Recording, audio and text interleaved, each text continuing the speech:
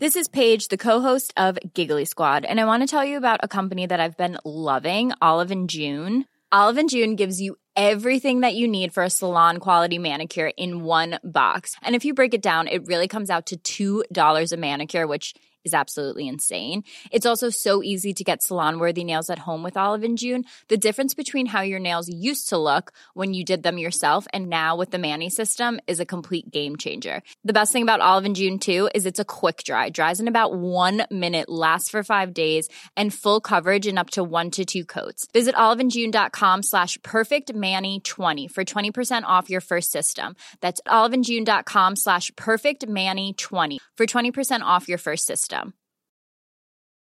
Hey, I'm Ryan Reynolds. At Mint Mobile, we like to do the opposite of what Big Wireless does. They charge you a lot, we charge you a little. So naturally, when they announced they'd be raising their prices due to inflation, we decided to deflate our prices due to not hating you. That's right. We're cutting the price of Mint Unlimited from $30 a month to just $15 a month. Give it a try at mintmobile.com/switch. $45 up front for 3 months plus taxes and fees. Promo rate for new customers for limited time. Unlimited more than 40 gigabytes per month. Slows full terms at mintmobile.com.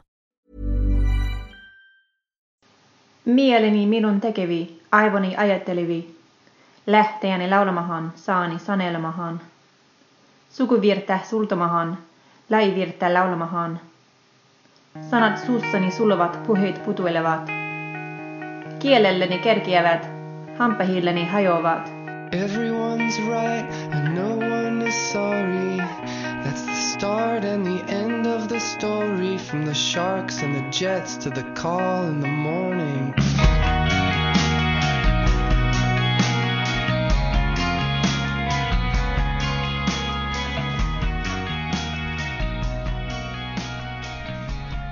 Hello and welcome to From Wittenberg to Westphalia, The Wars of the Reformation.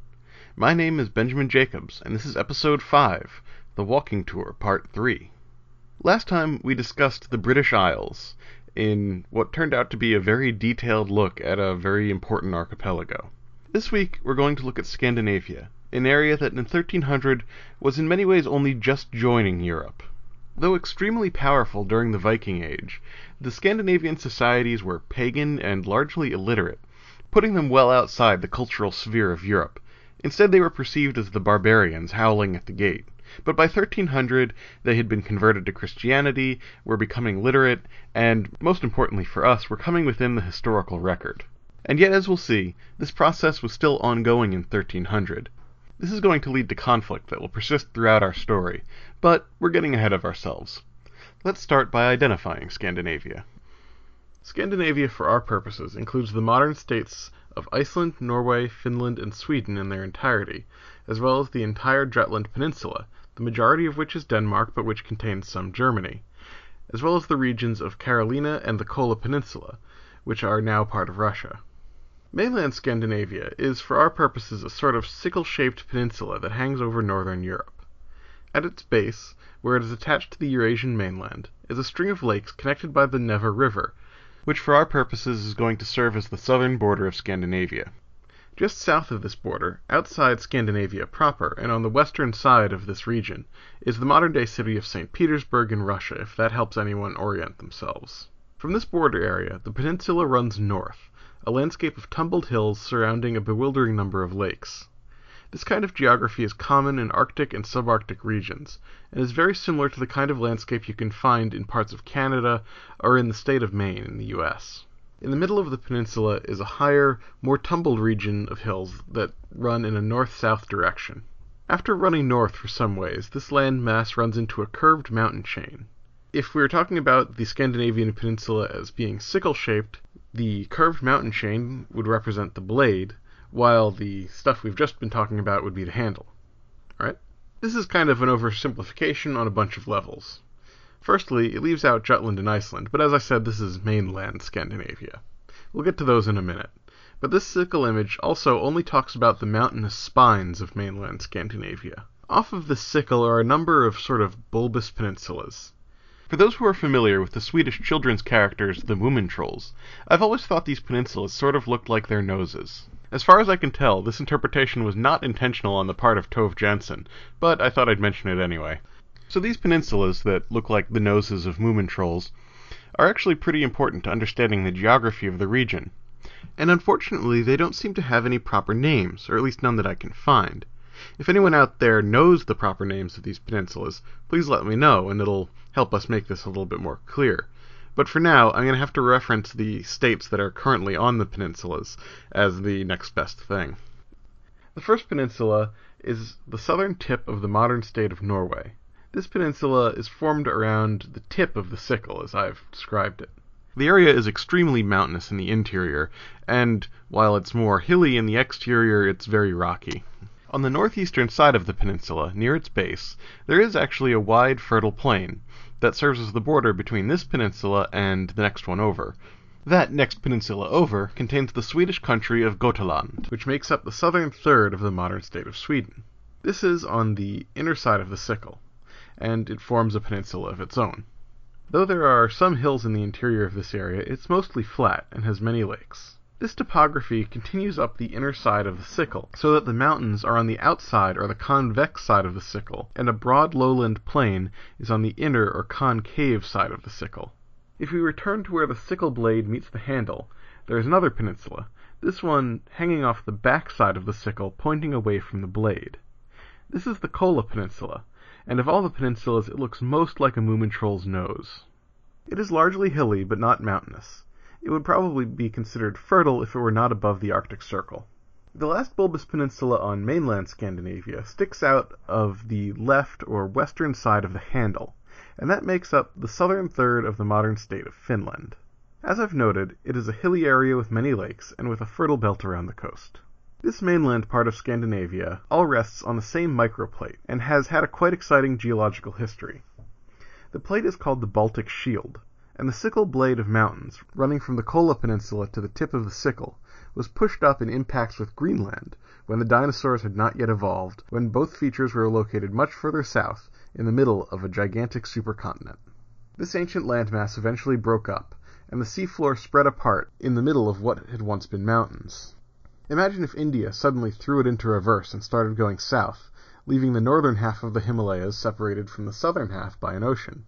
Interestingly, the mountains were then almost entirely eroded during the various ice ages, but the process left the entire Baltic Shield compressed, like a spring. When the glaciers retreated, the land started to rise, while weathering and some of the remaining glaciers continued to cut down, resulting in the shape we see today. This shape is particularly characteristic of Arctic environments. Lowland areas are usually fertile and heavily forested and full of lakes, though if cleared, they can make good farmland. The mountains are rugged and cut into numerous narrow valleys called fjords. These are similar to the valleys we just saw in Scotland, but tend not to cross the entire mountain chain because of the difference in the way the mountains were built. So just to review, we have mainland Scandinavia, all on the same microplate, which is shaped like a sickle, but with 4 bulbous peninsulas hanging off of it. Norway is in the west with its peninsula, and Sweden under the blade. Then the Kola Peninsula pointing away from the blade, and Finland on the western side of the handle. So much for mainland Scandinavia. Now let's turn our attention to the offshore areas. First and closest at hand is Jutland. Let's go back to the tip of the sickle. It comes very close to mainland Europe, but another peninsula actually juts out from Europe to meet it. This is Jutland, and apparently it's named for an ancient Germanic tribe, and not because of the jutty nature of the peninsula. This seems an odd coincidence to me. At any rate, this peninsula runs north-south, and it also looks like the nose of a Moomintroll. It is mostly flat and boggy, but with some hilly terrain in the west, a continuation of the mountains of Scandinavia.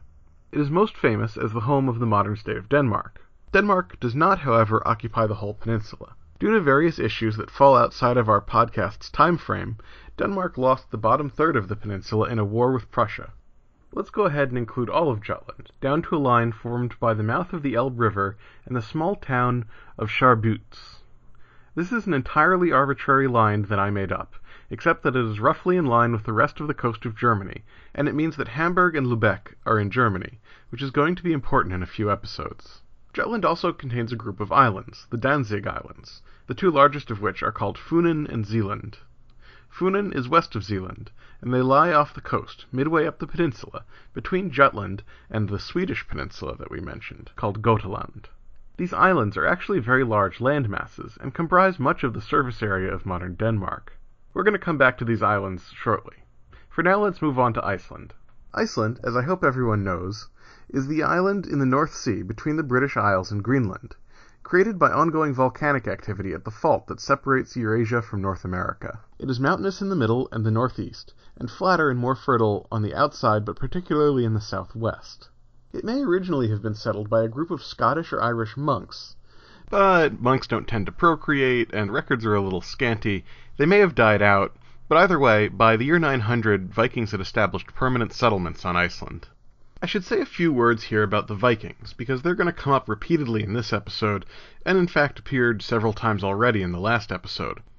They fall rather outside our ken, being active between 739 and 1066, but their legacy is going to loom large in our story.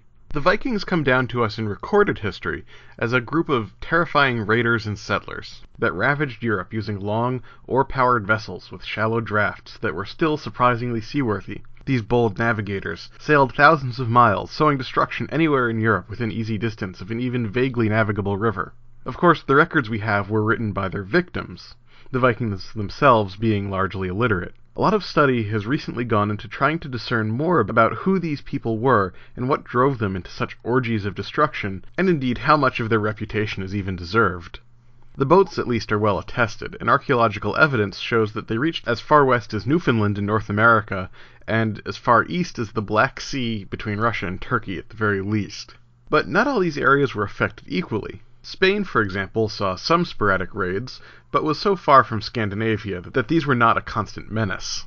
Similarly, the colonies established in North America died out pretty quickly due to lack of support. Nonetheless, their impact on the societies of Britain is very well attested, and their colonies in the steppes and forests of Asia would one day grow to become Russia. One thing that is also clear is that the name Viking was a generic term, and that the name concealed numerous tribes answering to various kings. There is a large amount of speculation about what caused the Vikings to begin raiding, and specifically to begin when they did. One element that may have been important is that the maritime tribes of Jutland, which controlled the mouth of the Baltic Sea, were conquered by the empire of Charlemagne, removing a check from the tribes further east. Others have suggested a lack of food as an issue. From what I have learned from studying nascent Scandinavian culture for this episode, I think that it is clear that there was an intense mixture of warfare and trading going on in Scandinavia. The land is not very fertile, and most communities lived by fishing and trading for food, even in the Middle Ages. Finding goods to trade for food was vital, and so these goods were acquired either through trade or through theft, and then they were either traded on or stolen by the next guy in the food chain. By comparison to our modern economy, where goods are always sold for money, or at least peacefully traded, this may seem barbaric, but I would posit that most trading societies start this way. Reading the Iliad, one gets a very Viking feel from the way Greek mariners interacted with their world. They would wash up on a shore and either beg the locals for help or take it by force, depending on the circumstances. This view is backed up by Herodotus and other sources as well. As is so often the case, the label of civilization really depends on which end of the sword you stand. The domestic life of the Vikings is often difficult to reconcile with their raid-dependent trading culture. The goods found in Scandinavia do show their contact with the outside world, but as is so often the case, the goods found in Norse homes of this period are wonderfully mundane. Cups, plates, jewelry, the stuff of normal domesticity. Given the reputation, one half expects dragon saddles and Flintstone-style clubs, but no, the Vikings were just normal people.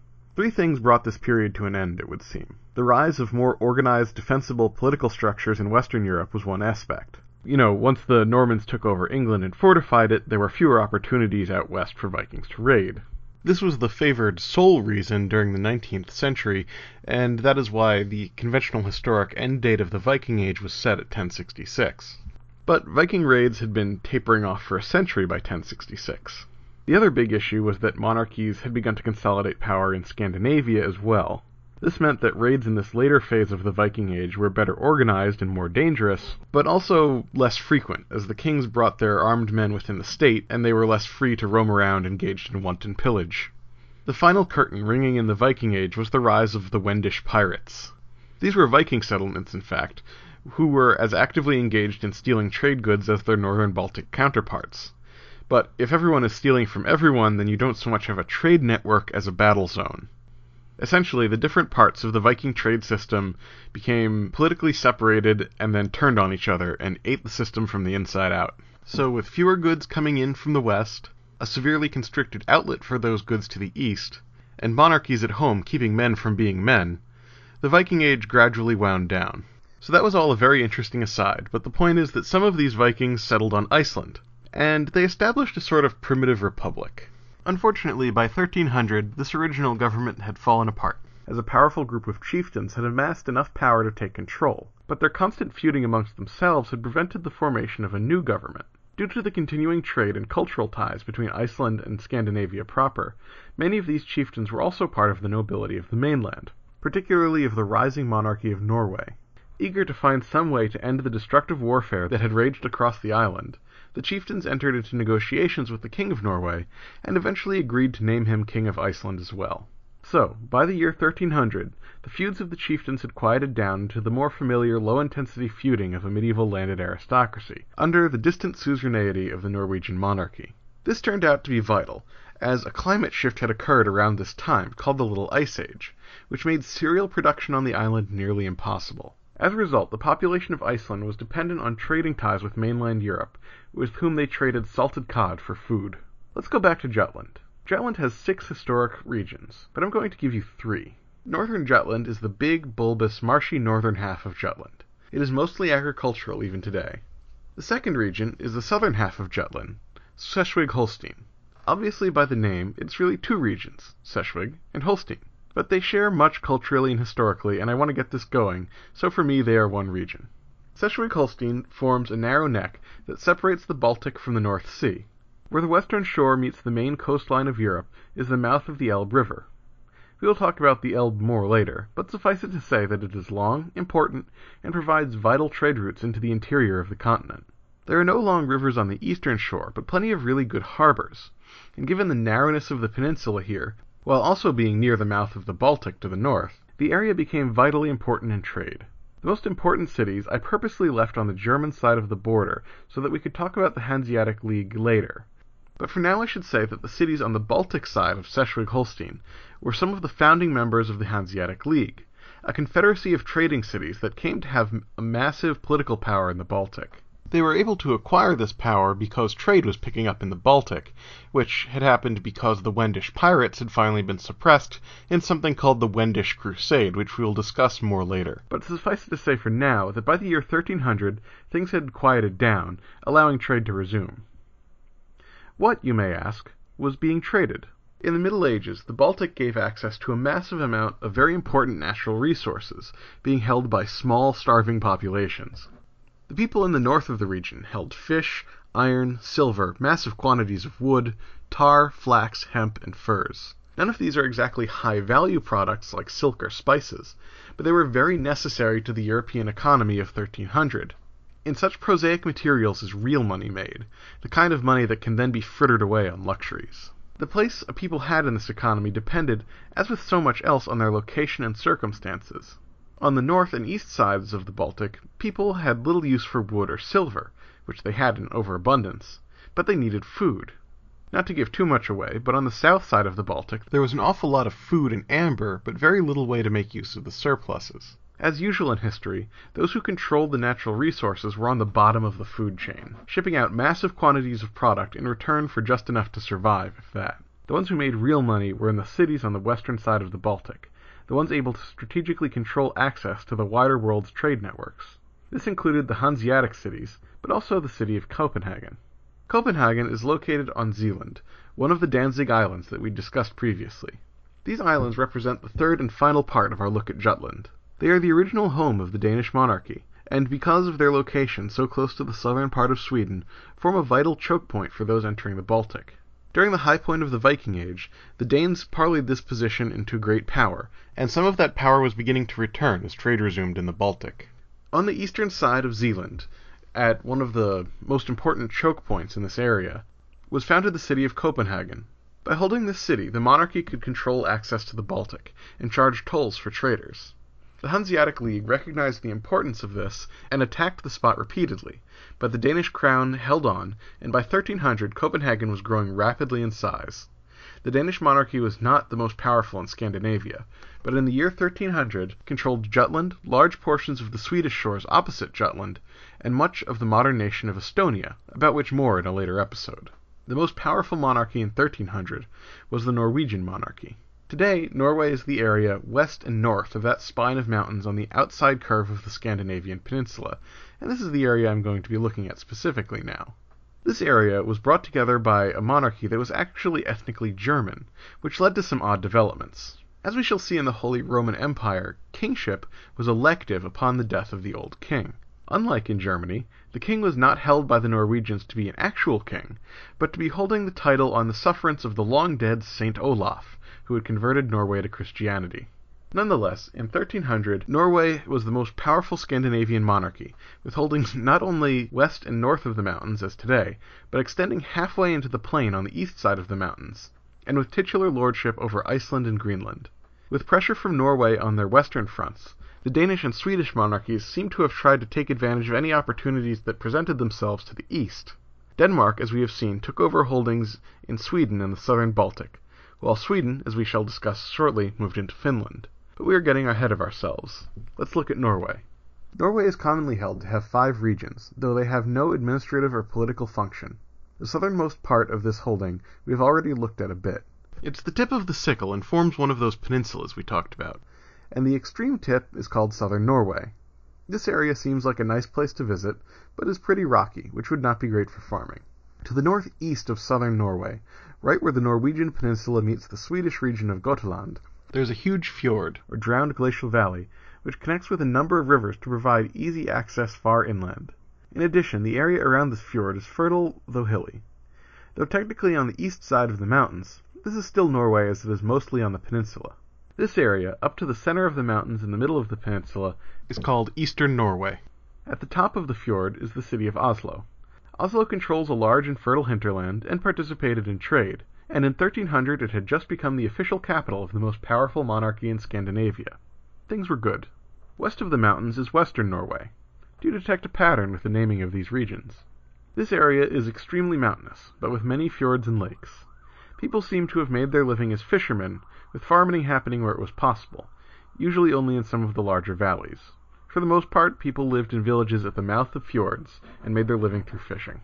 Some of the fjords reach unbelievably far inland, which allowed for easy access and communication. To the north of western Norway lies Trøndelag.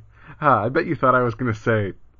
Well, never mind. Though somewhat squeezed between the mountains and the sea, the mountains are rather low here, meaning there is quite a bit of arable land in this region. The city of Trondheim is located in the south, near the border with western Norway. 1300 was not a great year for Trondheim. Trondheim had been the capital of Norway until 1299, when it moved to Oslo. Trondheim was kind of far from the action, though it had good access to the North Sea trade routes with Britain, Iceland, and Greenland. After the end of the Viking Age, these trade routes had stopped being all that important. The action was really moved to the Baltic. Nonetheless, Trondheim was an important city in a relatively fertile region, with good access across the mountains onto the Swedish plain. North of Trøndelag is northern Norway. Only half of the area now part of northern Norway was actively controlled in 1300. The eastern portion of northern Norway was and is known as Finnmark, and was outside the control of Nordic settlers. This is not to say that it was uninhabited. Instead, it was controlled by the group called the Finns by the medieval Norwegians, the Lapps by many people in the region, and the Sami by themselves. The Sami people have maintained a traditional semi-pastoralist lifestyle on the margins of Europe, and have been able to maintain their own culture and traditions to this day, despite large-scale persecution. Theirs is a somewhat tragic story, akin to that of the Native Americans. They speak a language completely unrelated to any of the other Nordic dialects, and archaeological evidence shows that they have likely been in the region since the first human settlement of the area. Traditionally, their main staple is reindeer, which they raise in herds, and which are able to get sustenance from the snow-covered grass in the tundra. Over the centuries, agriculturalists moved into the good areas to the south, forcing them further and further north, until today they cling to the most marginal lands at the edge of the world. On the other hand, the story is not so one-sided as it was in the New World. For one thing, the Sami enjoyed certain advantages in this northern climate. Their reindeer herding and pastoral lifestyle made them uniquely adapted to the region, and often the Nordic settlers from the south really couldn't compete with them in terms of ecological ability to get food. For much of recorded history, the Sami were able to make a living in the interior of Scandinavia, while the Nordic settlers were not, and so coexistence developed. In Norway, for example, Nordic communities would develop at the mouths of fjords and would live on fishing and trade. The Sami would live in the interior, only occasionally bringing items to the Europeans for trade. In Sweden and Finland, things were often even closer, as we shall see.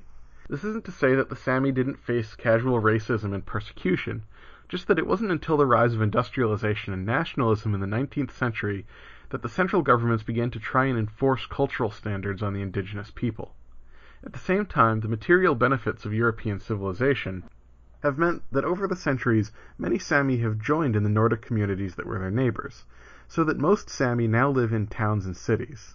As in most of Europe, World War II changed the ability of modern society to accept explicitly racist policies, and although some problematic policies still persist, the worst examples were abandoned by the 70s. In fact, most Scandinavian governments now view the Sami as part of their shared cultural heritage, and make efforts to help the Sami preserve their way of life. At the same time, the Sami are increasingly able to make their voices heard politically, although this varies from country to country. The story of the Sami and the Norwegian fishermen is something that all the mainland Scandinavian countries had in common during the Middle Ages. They were all border nations, on the cusp of the Arctic Circle. In southern regions, life was often hard, but it had its rewards.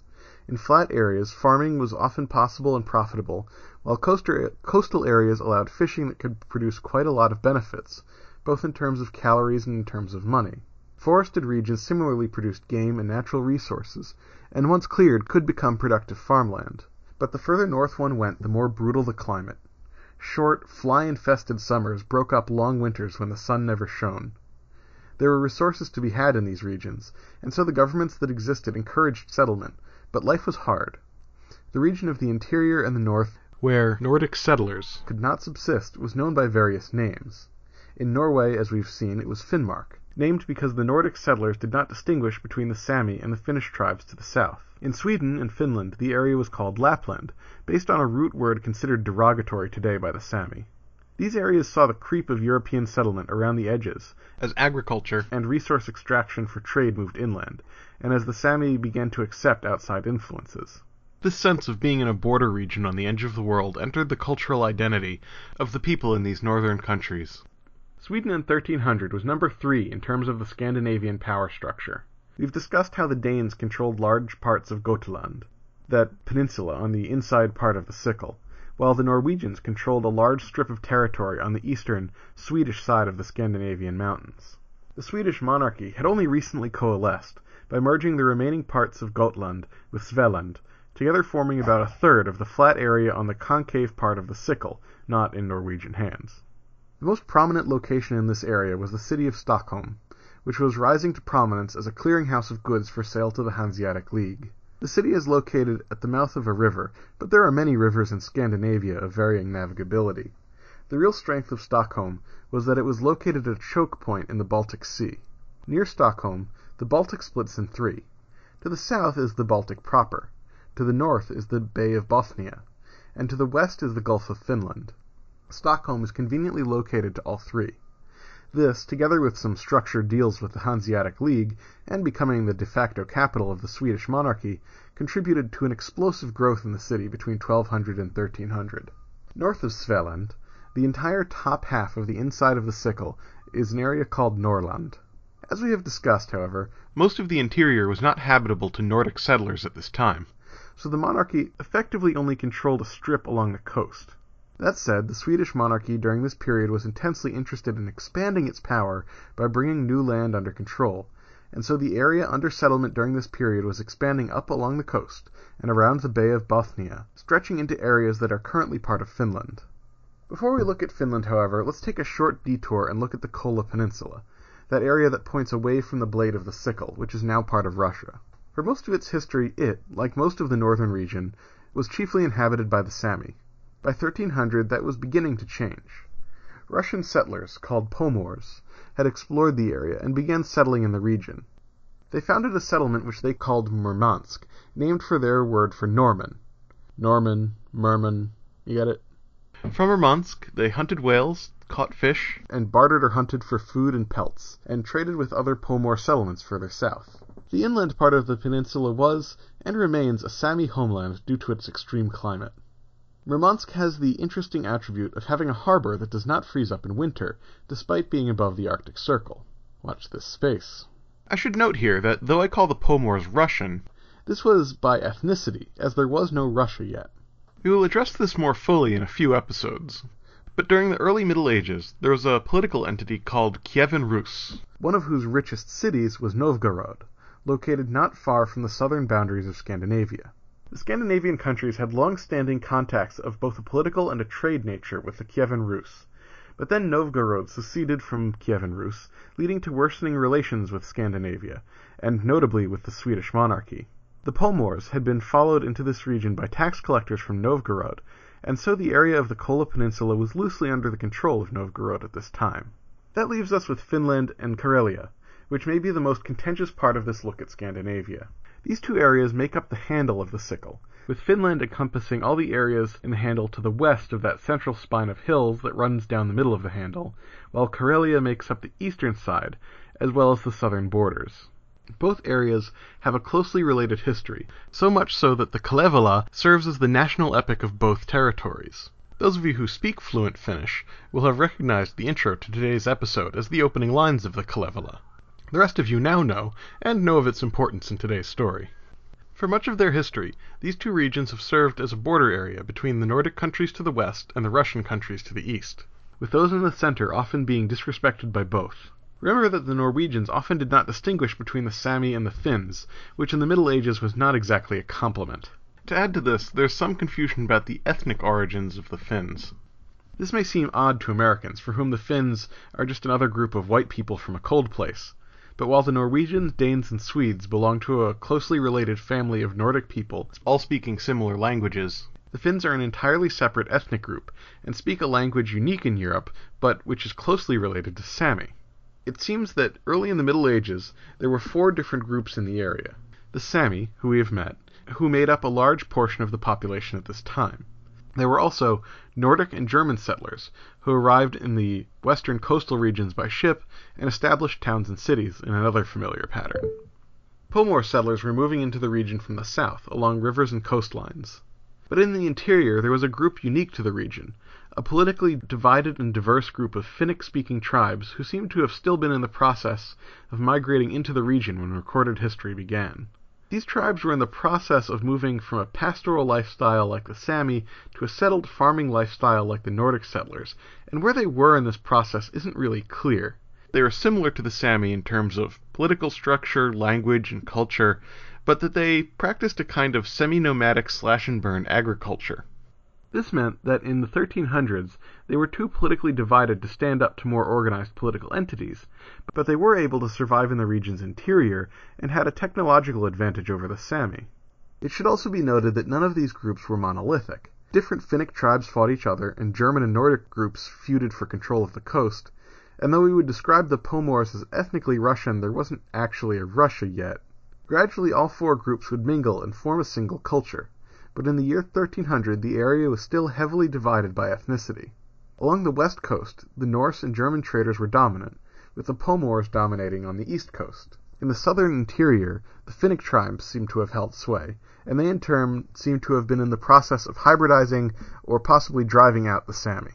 The exact sequence of events is hard to discern, as the interior tribes seem to have been illiterate, while the records that survive from the settled communities are scanty. But by 1300 we start to have the tantalizing beginnings of a story. We discussed earlier how tensions were building between the Swedish monarchy and the new Republic of Novgorod. This situation was not helped by the fact that the Swedes were gradually being brought solidly into the Catholic Church, while the Novgorodians were Eastern Orthodox and the Finns were pagan. Legend has it that a series of crusades followed, but this is on the cusp of available records. The First Crusade, at least, is probably a myth, and most of what we know about the second is attested only by one side.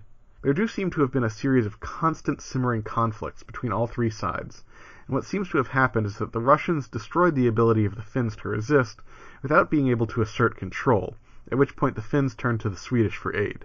We can say with some certainty that the Swedish monarchy had asserted control over the tribes of southern Finland and parts of Karelia by 1250, a move that brought the conflict with Novgorod front and center.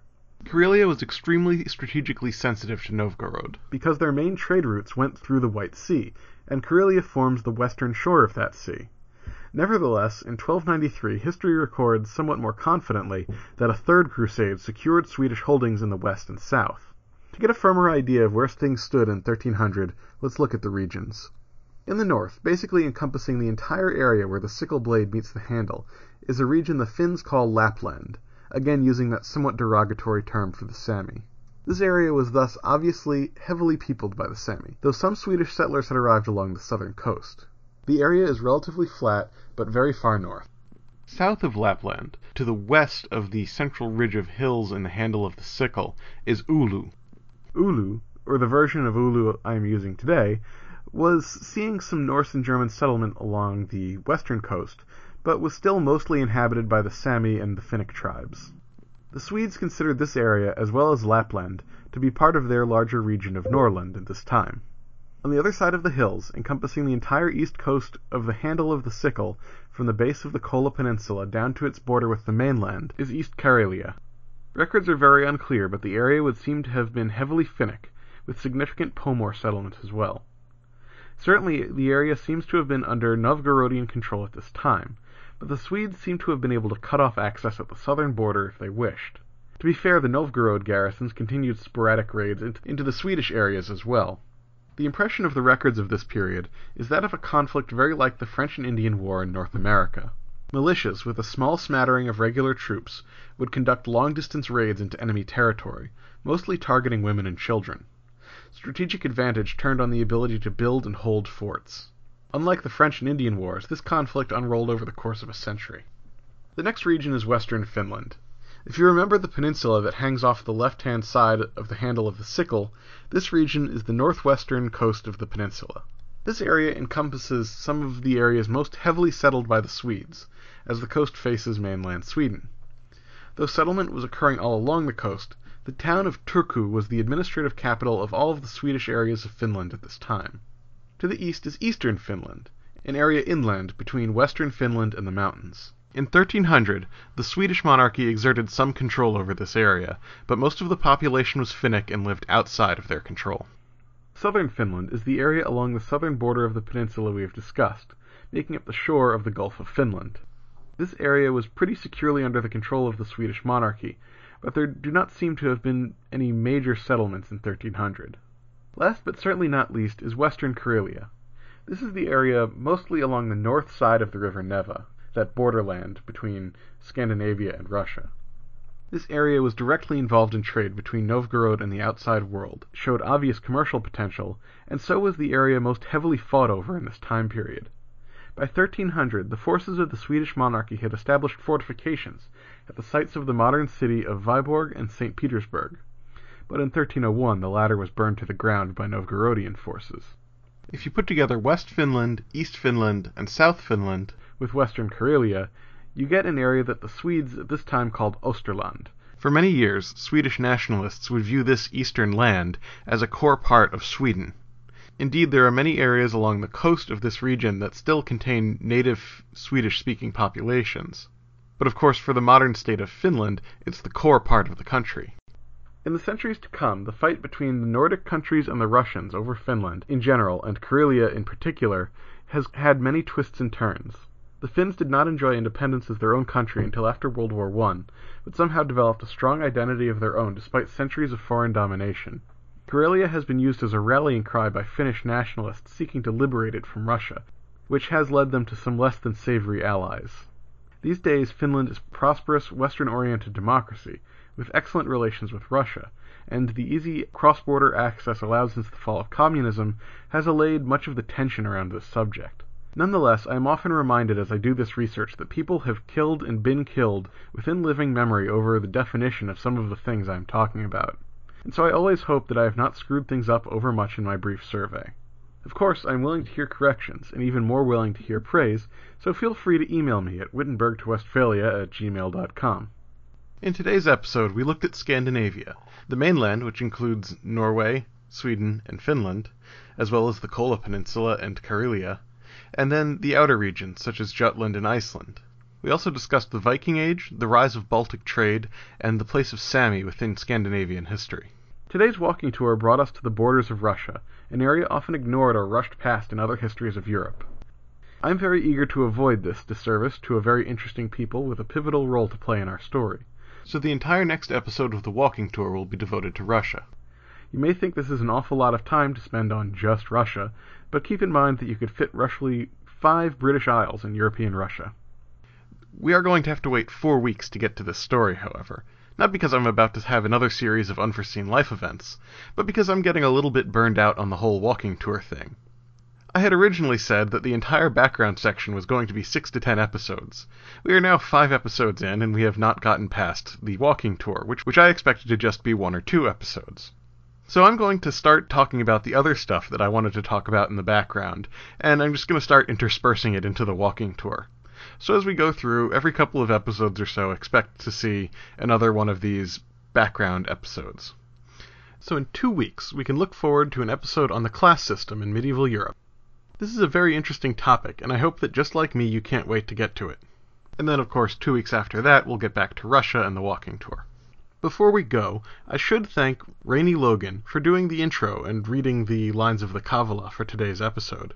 She's in a great band, probably my favorite band in the Worcester area, called Rotating Strawberry Madonna, and you should check them out. They have some stuff up on Facebook and YouTube, and they have a nice website where you can buy albums, all the usual modern stuff for bands. It's really good and definitely worth your time, especially if you're into post-hardcore acts like McCluskey or Future of the Left. But now it's time to listen to our outro music, which, just like our intro music, comes to us courtesy of Not a Surf. So as always, I'd like to thank them for letting me use their music, and see you next time.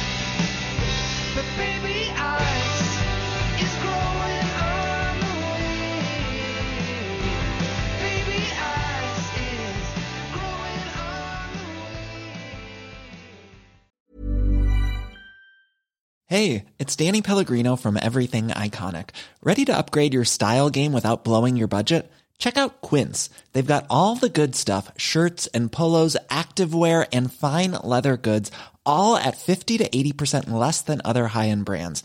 And the best part? They're all about safe, ethical, and responsible manufacturing.